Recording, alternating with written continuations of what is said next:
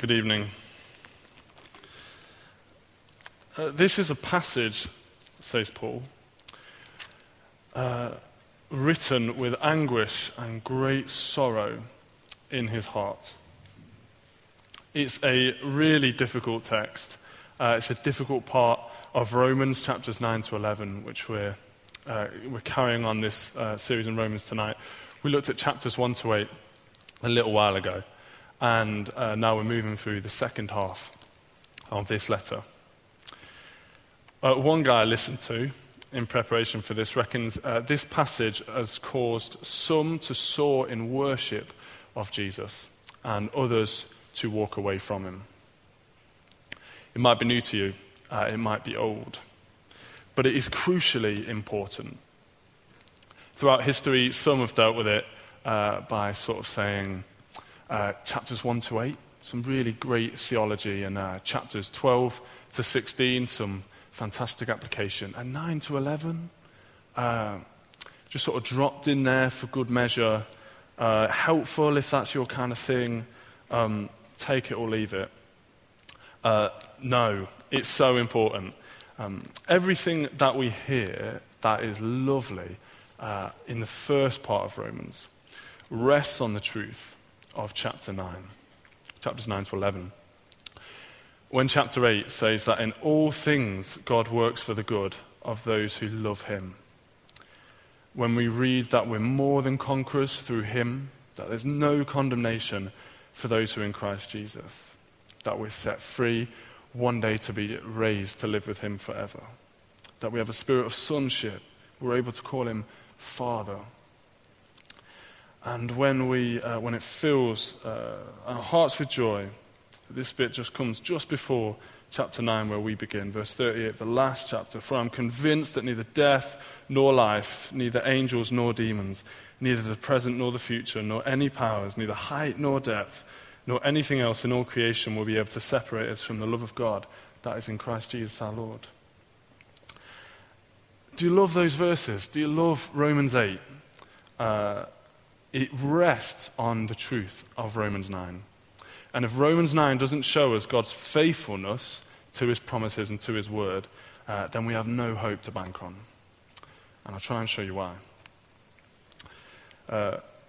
As much as all that is true, it doesn't make this any less emotionally intense.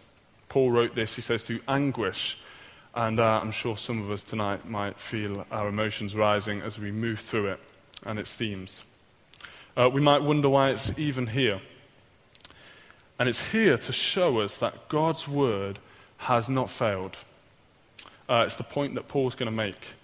God's word has not failed because there are some serious issues from Paul's perspective writing this to deal with. God made promises to Abraham and to the people of Israel throughout Scripture. Summed up, maybe you could say, Jeremiah 31:33 says, you will be my people and I will be your God. You will be my people and I will be your God. But Paul is watching his fellow Jews, those of his own race, he says, reject the Messiah. God's promised anointed one who brings salvation and freedom. And he's having to watch his brothers reject Jesus. And there are real issues with God's faithfulness to the promises, to the covenant that he made with Israel. Paul, he was very much Jewish as anybody. And he grew up in that. He learned the Scripture, he learned the promises, he loved those promises. And he had a bit of an iffy one when first he heard of Jesus, but he was gloriously realized how God has fulfilled this. Jesus appeared to him, and the first thing he does, he gets to Damascus, I think it was, and he starts proclaiming this, he starts preaching it. It clicks for him, and he looks around, and he sees his brothers, and it's like, you know, when a train is going along a track, and it's going along, and there's a train behind it that suddenly clips off and goes down another track. Do you know what I mean? And it's like Paul has been going down this track, and he's looked behind him, and his brothers, his fellow Jews, are just not on the same track as him. And it's really a big issue for him. How can they reject Jesus? And he says that I wish I myself, in verse 3 I think it is, I wish I were myself cursed and cut off from Christ for the sake of my brothers. But he can't do anything about it. And so has God's word failed? His people from whom Christ's ancestry is traced have rejected him, some of them. Has God failed to keep his promises to the Jews? And this is so important for us as well, because, as I said at the beginning, if God can't fulfill the old covenant, then how can we trust him for the new covenant? How can we, if he can't do that, how can he be faithful to the promises he makes, for example, in Romans 8? But Paul says, absolutely not. God's word has not failed. God has always been true to his promises. He's utterly and eternally faithful and steadfast.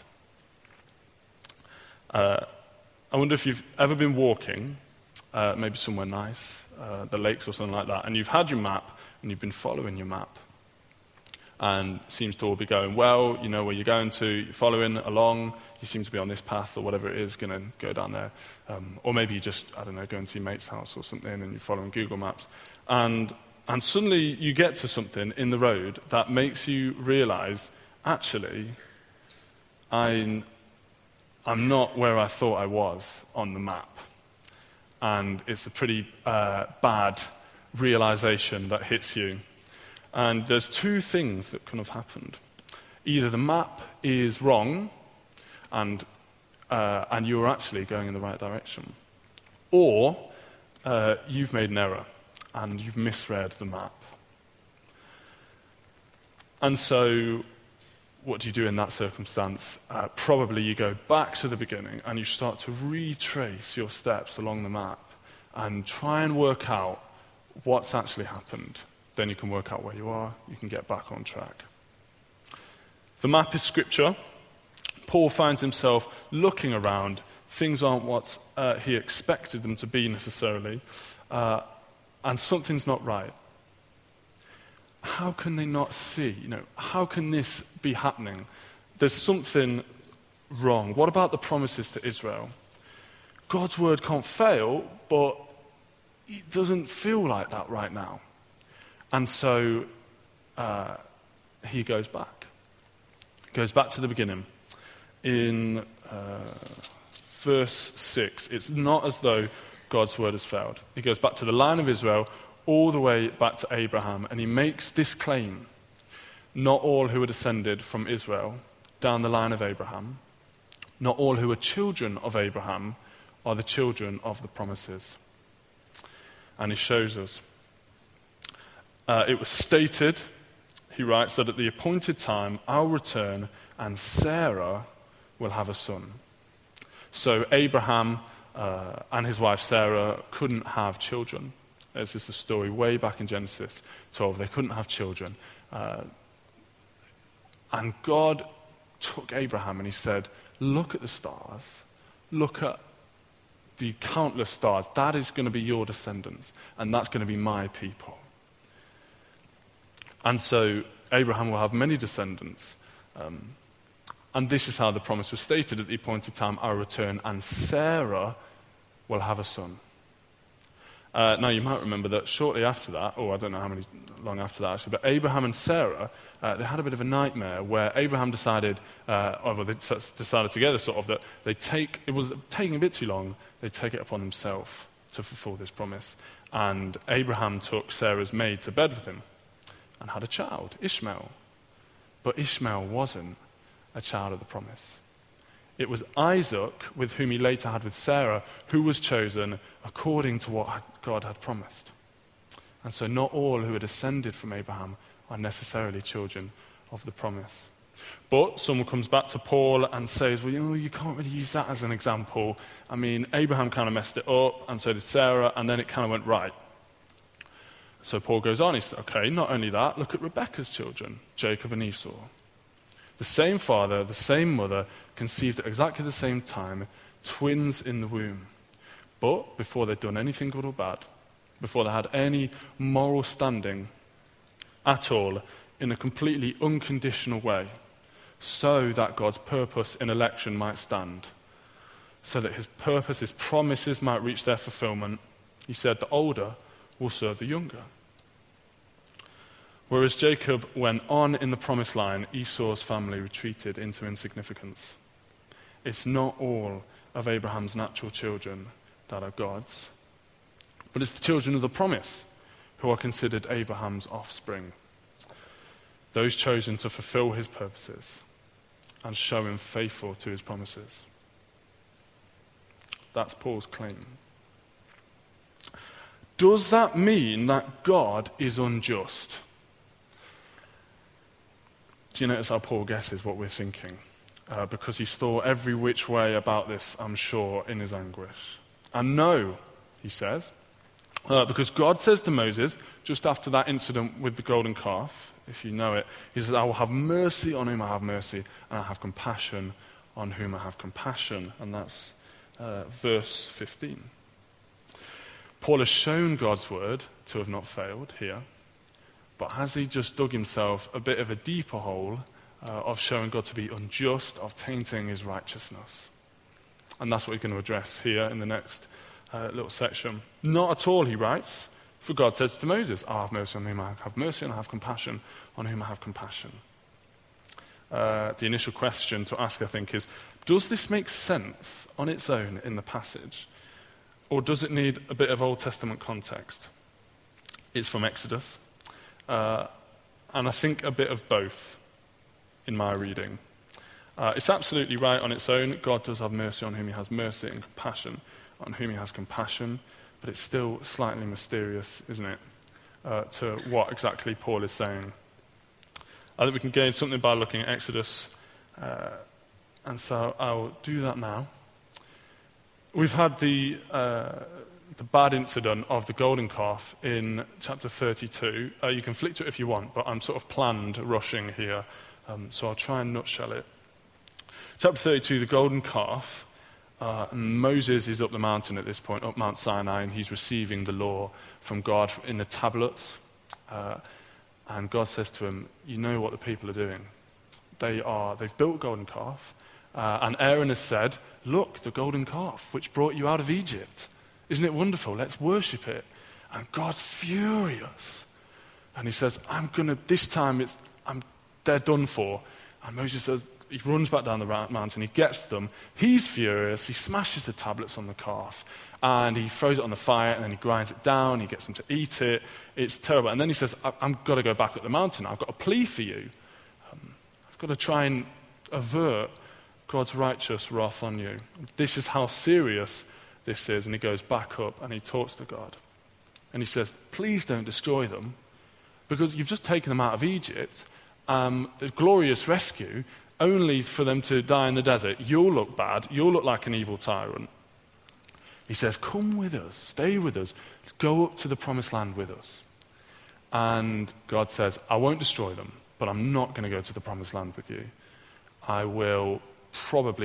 might consume them in my anger. I'll send an angel instead. Moses isn't really content with this. So he intercedes with God again. He says, come to the promised land with us. And then he says, and let me see your glory.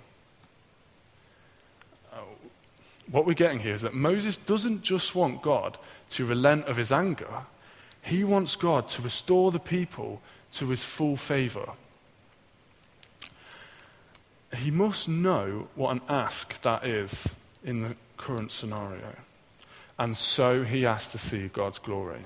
It's not a mystical side preference on his personal part as a kind of add-on, but actually knowing the deep nature of God to be merciful and astonishingly willing to favor a stiff-necked, rebellious people. He asks him, let me see your glory. Let me see who you are. And I think that's what we are in our heart of hearts. We're rebellious, left on our own. We'd never choose God. It's like the shepherd who has to go after his sheep who walks away. We would never choose him. He has mercy on us. How glorious is that? How wonderful. What a privilege. And so in response to Moses asking to see his glory, God says, yes, I will have my goodness pass in front of you. I will proclaim my name, Yahweh. I'll have mercy on whom I have mercy, and I'll have compassion on whom I have compassion. That language might ring bells back to the start of Exodus. It's sort of similar. I am who I am, he says when Moses says, who shall I say you are? And he says, I am who I am. And then here we have, I will have mercy on whom I have mercy, and compassion on whom I have compassion. I don't know if you can see what's sort of happening. This is who I am, says God. This is my name. I'll proclaim my name, Yahweh, and this is what I'll do because of who I am. And keep that image of God's name in your mind as we move on to the next verse in Romans 9. Verse 16, it does not therefore depend on man's desire or effort, but on God's mercy. For the scripture says to Pharaoh, I raised you up for this very purpose, that I might display my power in you, and that my name might be proclaimed in all of the earth. Out of all the passages that Paul could have picked here from Exodus about the hardening of Pharaoh's heart, he picks the passage that talks about God's name, that says, I'll proclaim my name in all the earth. This is the point. Paul uses that bit about his name again. In this instance, it's not mercy, it's hardening. And this is the point. God's glory and his essential nature is to mainly give mercy and grace, and to give them freely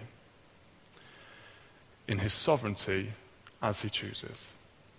He may also harden hearts. He's God. There are no constraints on him. He's not bound by any obligation. He acts out of his name, his merciful and glorious nature. So no, he's not unjust. And then lastly, the final and I think most difficult objection in this passage. Verse 19. One of you will say to me, then why does God still blame us? For who resists his will? Why does he still blame us? If he has mercy on whom he has mercy, and he hardens who he hardens, how can I be responsible or accountable for my sin or for my future? Or how can he still blame us? And Paul has no problem when someone tries to understand God, who he is, why he does what he does, hard as that can be sometimes. He's spent much of his life doing that. But he does massively object when they reject and criticize the truth that they discover, as we see here. And this little objection isn't sort of saying, I don't understand, how can that be? What's going on? It's actually slightly aggressive and critical. God's not doing this right. How is this fair? And so we get to verse 20. Who are you, O man, to talk back to God? To say to him, shall what is formed say to him who formed it, why did you make me like this? Does not the potter have the right to make out of the same lump of clay some pottery for noble purposes and some for common use? The image of the clay and the potter, I think, is, for me, the pinnacle of this section. It's an image that's been close to Israel throughout lots of its history. Its roots are in Isaiah. God says in Isaiah, literally the quote, you turn things upside down. You turn things upside down as if the potter were thought to be the clay. The whole of the Bible shows us this tipsy-turvy relationship, doesn't it? Adam and Eve, in the beginning, what was their sin? They wanted to be like gods. Abraham tried to fulfill God's promises on his own, and he took Sarah's maid to bed with him. What did David do? At the height of the powerful kingship that God had given him, he ordered that Bathsheba be brought to him. And in our lives, how often do we find ourselves just drifting into that place where we become the potter? My life's mine to live. I can do what I want with it. I know how things should really be. I've got my own ideas. God to the side. I don't like this bit of scripture. I just ditch it. I mentioned David's adultery with Bathsheba and his murder of her husband to try and cover it up.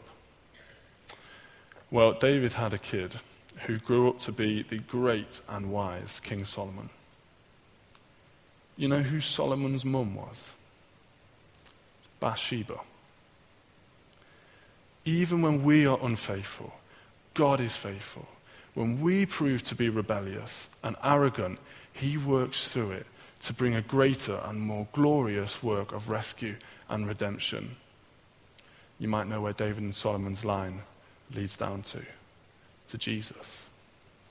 God has mercy on whom he has mercy, and compassion on whom he has compassion, and not without cost to him. Even when we prove false, God is faithful to his promises, all the way to the cross. All the way to the cross. How glorious and lovely he is. Romans 9-11 aren't easy. You might still have some issues with it. But whatever you do, don't throw it out. Try and work it out bit by bit, because it's gospel ground. It means we can look at Romans 8, those beautiful promises. He will not hold anything good back from us. Nothing can separate us from his love. We can know that God's promises will never fail. We can stand on them eternally, because his name is powerfully sovereign. His glory is merciful and gracious. Let's pray.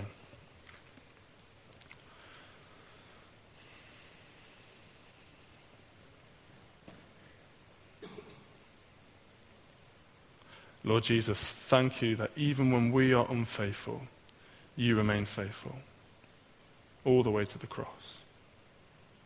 Lord, may your sovereignty turn us to worship you more, to trust in you, to trust in your promises more, and base our life on them.